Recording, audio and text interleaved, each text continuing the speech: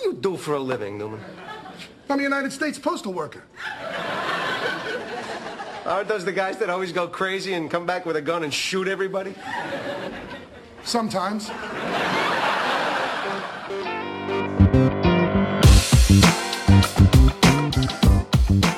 Welcome to the New Hampshire Journal Podcast. I am Michael Graham. Thank you so much for tuning in, for getting our daily newsletter at nhjournal.com, and for checking out the news there. Coming up in mere moments, Speaker of the House Sherm Packard on how the session wound up in Concord at the end of May, and why Republicans seemed so grumpy and dejected when it was all over after a lot of successes earlier in the year. And then you may have heard something about the American Innovation and Choice Online Act. It's got some bipartisan support. It involves regulating U.S. tech companies. Some people say that it, in fact, gives China the upper hand when it comes to tech innovation, and also puts your privacy and security in danger. One of the people who believes that is Doug Kelly with American Edge. He's going to join us here on the podcast, talk about that legislation, which, of course, the 4 members of our delegation will have to address. And I also want to say that all this is possible because so many of you have chosen to go to nhjournal.com and support what we do by, well, making donations. I was going to say writing a check, but nobody writes checks anymore. You're doing a click. So if you haven't subscribed to our free newsletter for $4.99 a month, please go to nhjournal.com, and at the bottom of the page, you'll see a little support NH Journal button. That's right. Absolutely free newsletter, but you can pay $4.99 a month for it. Such a deal. One comment before we get to Speaker Packard. It's been a frustrating few days.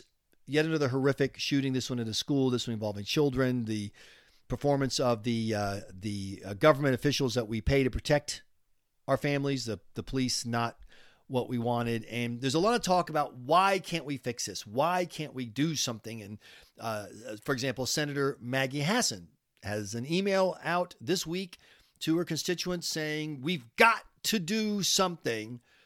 And then she proposes expanded background checks and red flag laws. Well, you can expand background checks.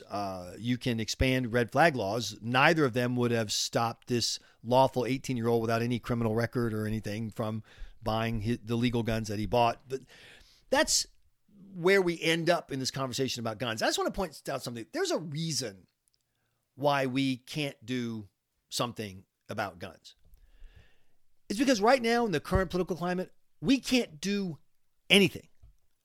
Nothing serious. We just can't do it because the people that we are choosing to have govern us are people who are not in the business of fixing things. They're in the business of fighting over how things got so bad, but why the people that disagree with them are so awful. They want to fight.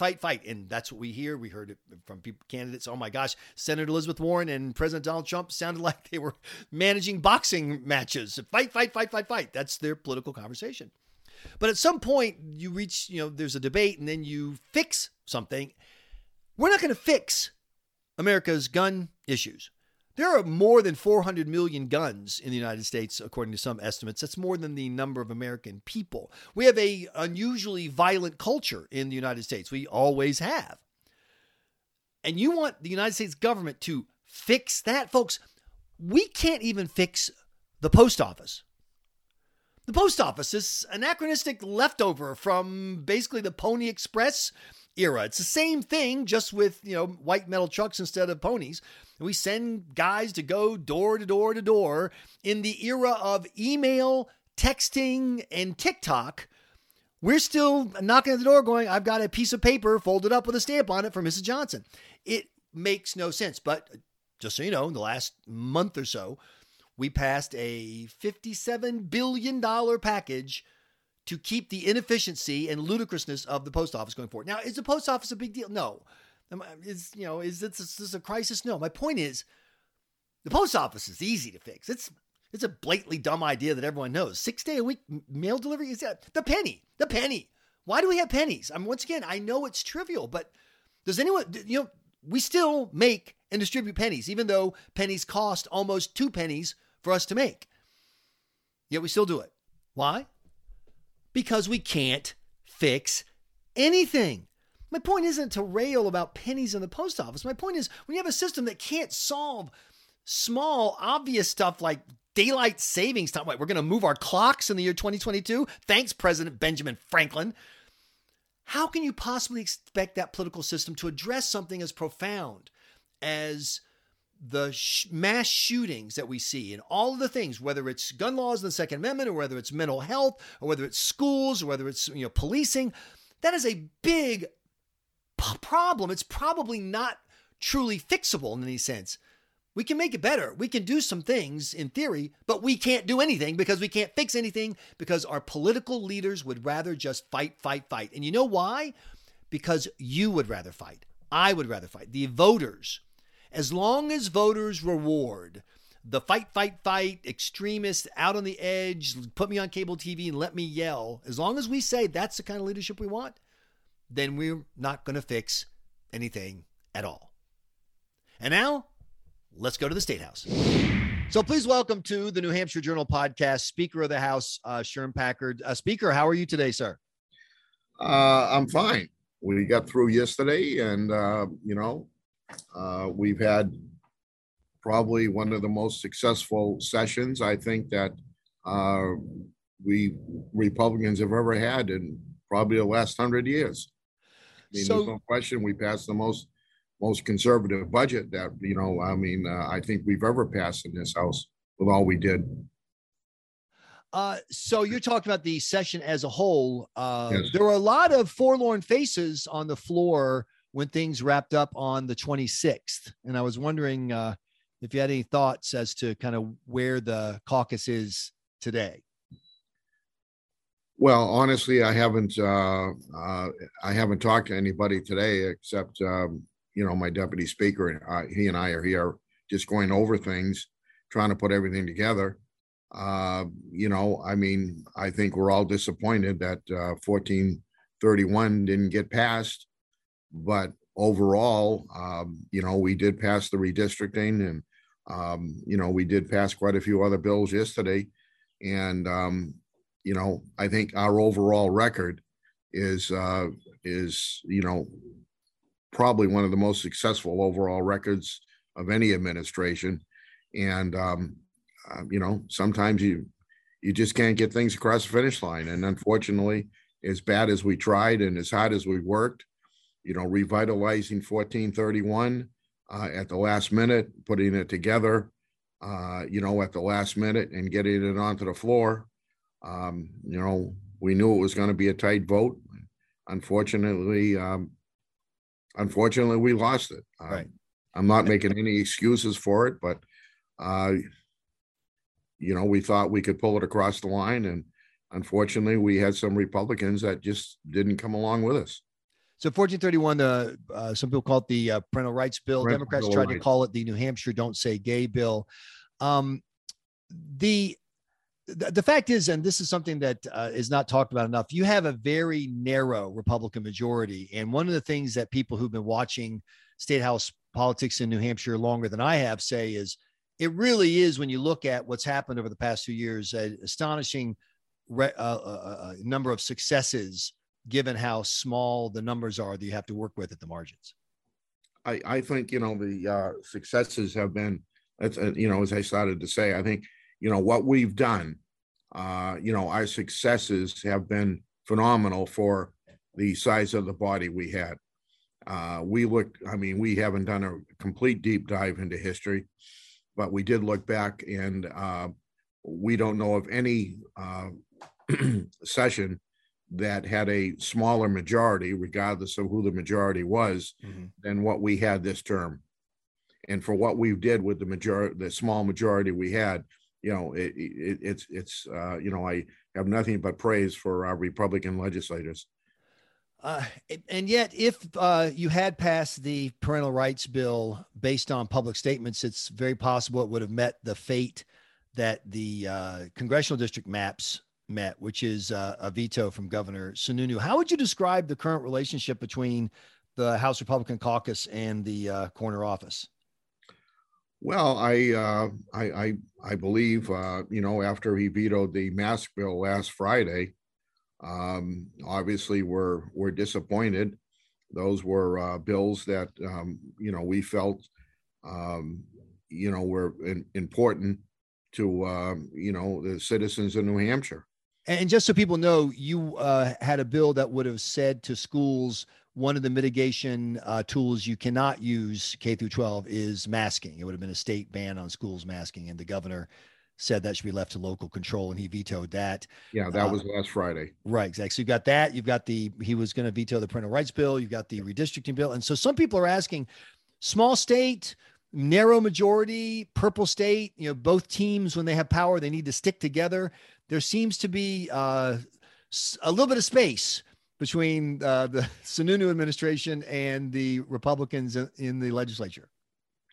Well, as I said, we're disappointed that he chose to veto the mask bill, as we call it, and we were extremely disappointed that when we heard he was going to veto the congressional maps, that the last one that we sent to him, and we certainly were disappointed that he said he was going to veto the Parental Bill of Rights.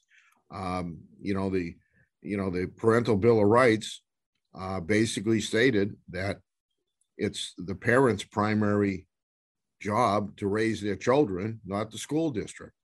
And it wasn't anything nefarious or mean or cruel or against teachers.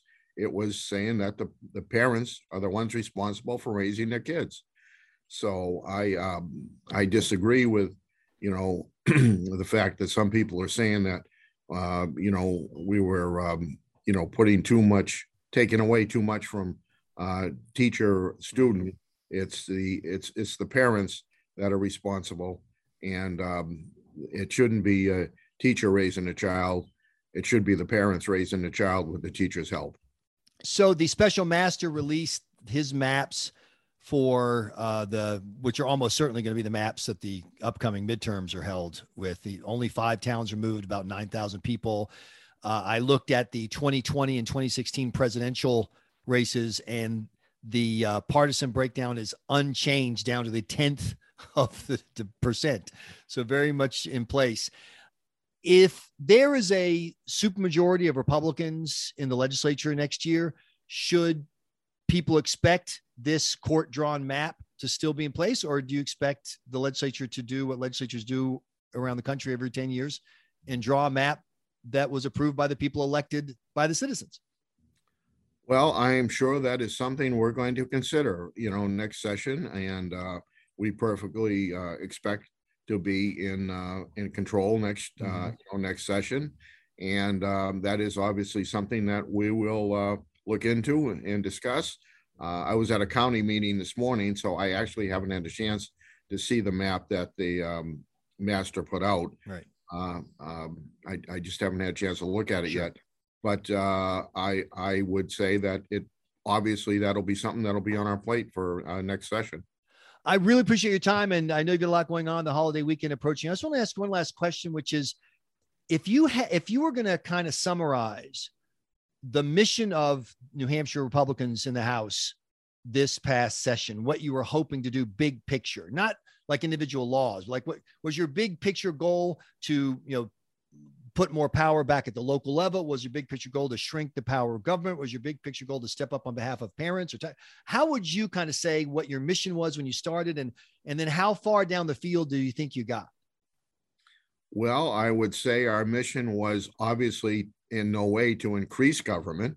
That's, I think, been the Republican philosophy for as long as I've been around. Mm-hmm. Obviously, we wanted to make sure that parents, had as much control over their families and children as we believe they should have. And we wanted to do everything we could to reduce, the taxes on the citizens in New Hampshire, which we did. And we wanted to make sure that, our schools weren't teaching, some type of a critical race theory. Sure. Where, that was offensive to so many people in this state. And we wanted to return power back to the people. And I believe we've accomplished all those. So how far do we get down to the field? I would say that we might not have scored a touchdown but I would say we're probably on the 5-yard line of all the things we did accomplish. And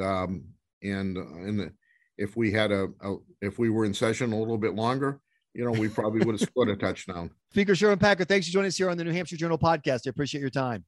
Okay. Thank you, Michael. So please welcome to the podcast, Doug Kelly, CEO of American Edge. Doug, welcome. So glad to have your time. Hey, Michael, glad to be with you.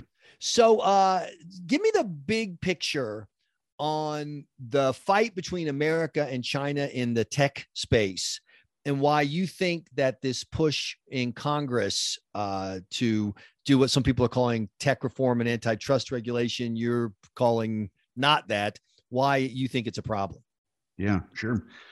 So let's start with just the fundamental premise that technology isn't just another sector of our economy, right? It is the very backbone of our national security, of our prosperity, as well as the advancement of our values of free speech, expression, and that.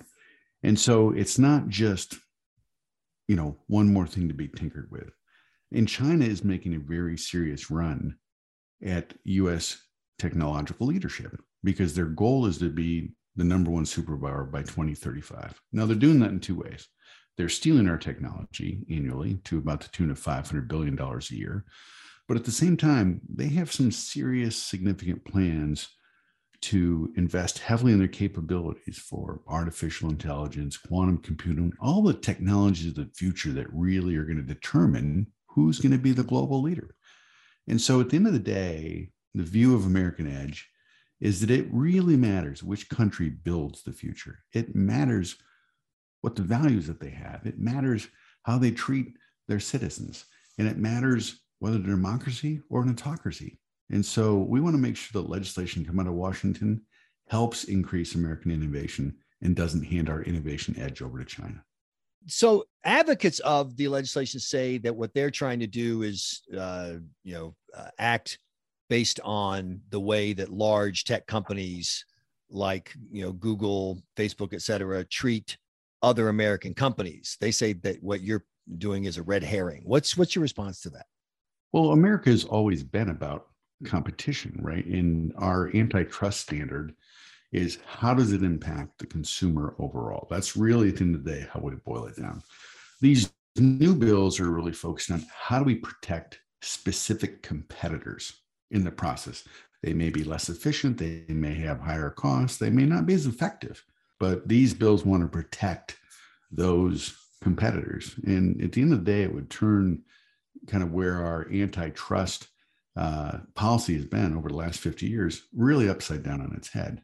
But in reality, this consumer standard works. It's led to the U.S. being number one in innovation. It's led us to an amazing standard of living, and it has also really forced innovation to happen quicker and faster because these companies battle it out. There's a lot of competition among even the biggest technology companies.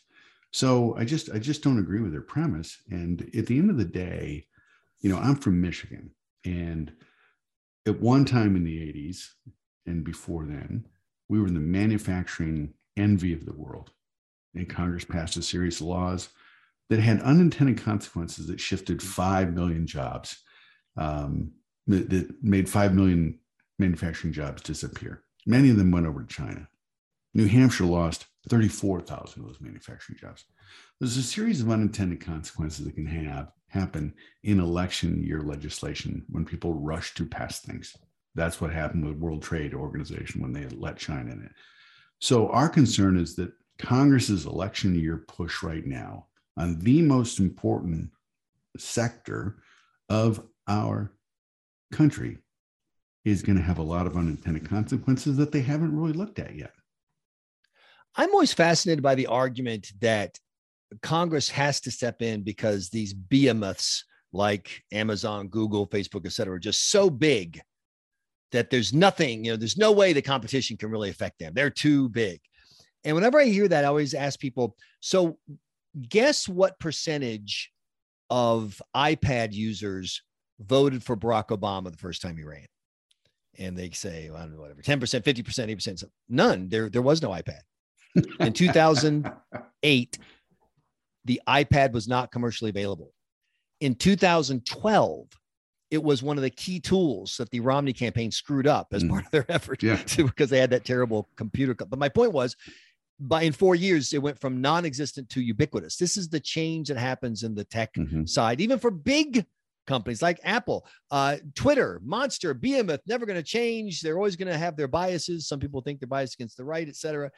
And now look what's happened. It's a completely different conversation. That's why I just wonders, why is it that we can see that change is happening all around us so fast, and yet the theory seems to be, but Facebook, Google, Amazon, they're bigger than that change. It's not going to affect them. Well, I'm of the age, I'm 57, right? So I remember when MySpace and AOL were the giants, right? How could anybody possibly beat AOL? Well, a whole bunch of entities came by. You say that, but I have 3 family members who still have AOL email addresses, which I think is hilarious. Wow, they can put them in the Smithsonian Museum. I think they're converting to Amish. Well, I'm not looking or something. I'm guessing. Well, so that's the thing. I mean, in technology, there's super fast life cycles of creation and development, and whichever company creates the next big thing, man, people flock to it because people love technology. It is ubiquitous in every part of our life. But at the same time, China is really pushing hard to be the global tech leader. It's that simple. And so why in the world would Congress hand over an advantage to China in an area that right now we have the lead on, but China is gaining quickly? Why in the world would they do that? It just doesn't make sense to me. Well, I want to throw in one quick example that's fresh as today's headline, and that is Instagram and TikTok.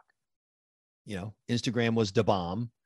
And I didn't join Instagram because I didn't want to give Facebook my information. And then they had TikTok, and I said, no, I want to give my information directly to the Chinese Communist Party. I like this much faster. Just boom, straight from my phone right to Beijing. I'm obviously joking, but I loathe TikTok, and it bothers me that it is where it is, and yet you can't even have that conversation, in a lot of circles because they don't want to have it. And I'm going, well, what then is the right way for government to balance the interests of thriving businesses that are providing products that people literally don't have to pay for? I mean, think about it. Pay for Facebook, Google, people, traditionally, like you said earlier, the conversation about monopolies was price. Well, when the price is zero, that conversation, is over. Right. It's all free, or it's a different kind of exchange. How do you balance, though, concerns about individual liberty, protecting personal information, and people who want to do business on the internet, who have been using platforms like the large platforms as, in essence, a common carrier, whether it is or not, and still protect the ability for innovators who are in these large companies to use that critical mass they have to bring us to the next generation? How do you balance those? Yeah, for me, I would just say that, look, every new technology causes pain points where it intersects society and politics, whether it's the radio, the bicycle, the car, and computers, right? Every new technology causes that friction point. And there are definitely things that Congress can do to mitigate some of those pain points without either tearing apart the companies or restricting the lines of business or handing the edge over to China. One of which is they could pass a federal privacy policy, so people know what happened with their data and they know what restrictions there are. And companies have then a clearer idea of what the rules are. Right now, different states are passing different privacy legislations. And boy, if you're running a global company and now you have to deal with 50 different state privacy policies, some of which are, very reasonable, others which are incredibly onerous, like that's hard to do. And so you spend millions of dollars both managing and complying with that, but also litigating on that. That doesn't make sense. That's not the way we're going to become more innovative. I'd say the second thing that Congress can do is really invest in our ability to innovate. So there's a big shift in people's mindset, right? More and more people want electric cars, right? But there's three things that have to happen for us to dominate the electric car market globally, right? We have to make more microchips.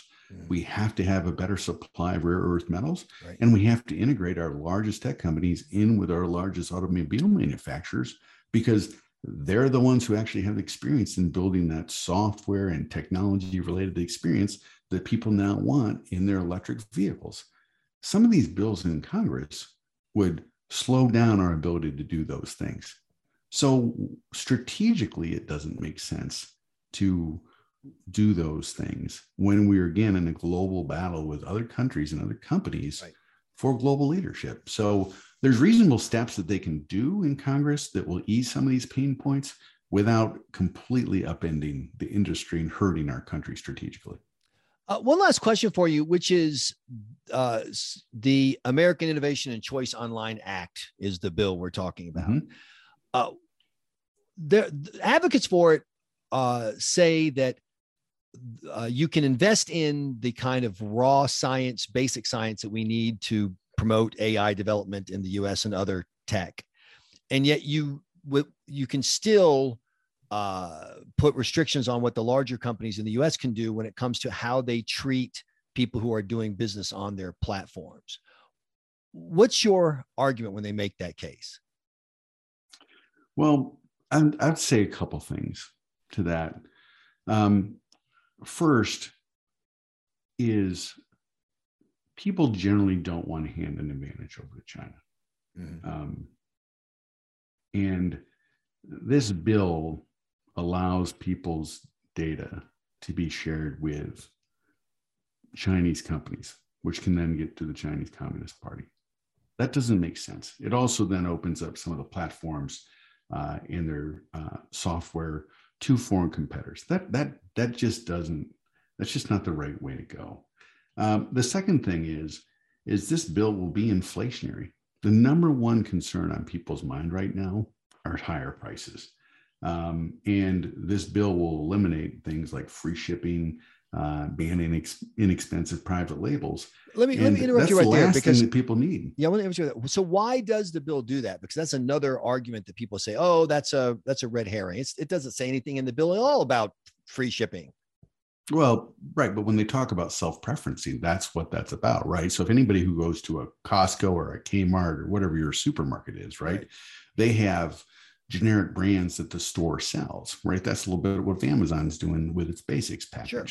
And so the bill says, look, you can't preference your product on your own platform next to another product from a competitor. Right. Now, every single supermarket does that. Every other type of discounter does that. Sure. And what it does at the end of the day is gives consumers the very best possible value. So when I say it's inflationary, it's going to raise prices. If you're not able to do that, then yeah, people will still be able to use these tools to buy things, but will you be getting the best price? Right. I don't know. You're going to have to really dig harder.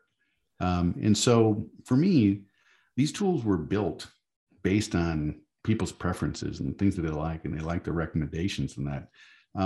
Why should we take steps back on our technology development and do things that set us back as a country overall? So for me, when I look at, I think Congress always feels like there's a need to do something. Right. There's a need to do something, especially, kind of the extremes of both parties when they're frustrated with technology for either quote unquote censorship or quote unquote having too much content on there that they need to be restricted. Well, none of these bills actually solves those problems. So yeah, I understand the need to feel that they want to do something, but these are not the right things to do.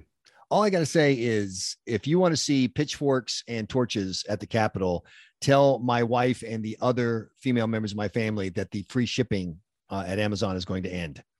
And they will, if you think you've seen a revolution, that's how you start a revolution. But you're making a great point, right? So in New Hampshire, there's 137 small businesses, right? They employ half the people in New Hampshire.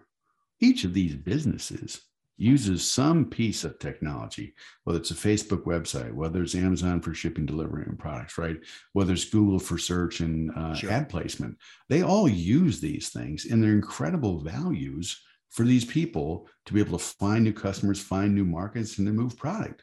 These bills, it will increase the cost for these small businesses who are the backbone of our economy. And again, like when I talk about unintended consequences, whether it's benefiting China, whether it's hurting our small businesses in New Hampshire, or whether it's just slowing down our ability to innovate, that's just reckless. We know what happened when we did this to manufacturing. We know the pain it caused in communities. We know the job losses they created, and we know how communities are still struggling to overcome that. We should not do that with technology, which isn't just a sector, it runs through everything. So that's our concern on this. And people can't shake it off, right? Some of the advocates for these bills dismiss that with a wave of the hand, but you know what? They haven't had a single hearing on the national security impacts of these bills. Not a single hearing. Why is that? It's a good question. It's a question to, well, I mean, we have Senator Jeanne Shaheen, who's very involved in U.S. foreign policy. It's one of the areas she's in. Mm-hmm. Senator Maggie Hassan is on the Department of Homeland, the Senate Homeland Security Committee. So perhaps those are good questions to ask them. Yeah, I mean, look, at the end of the day, we want to get the right policy in this country, but we don't want rushed, reactive policy in an election year. That's the worst kind. It always has bad consequences, and voters are the ones that end up bearing the consequences. So, you know, we're raising cautions on this because these bills will have that effect. And let's make sure we hear everything on these things before we move forward. There's too much at stake. It matters which country builds the future. Doug Kelly with American Edge, thanks so much for joining us. We really appreciate your time. Michael, thanks so much. Have a great weekend. Thanks so much for listening to this edition of the New Hampshire Journal podcast. Please find us on Twitter, New Hamp Journal, on Facebook, NH Journal, and of course at nhjournal.com, where you can sign up for our daily newsletter.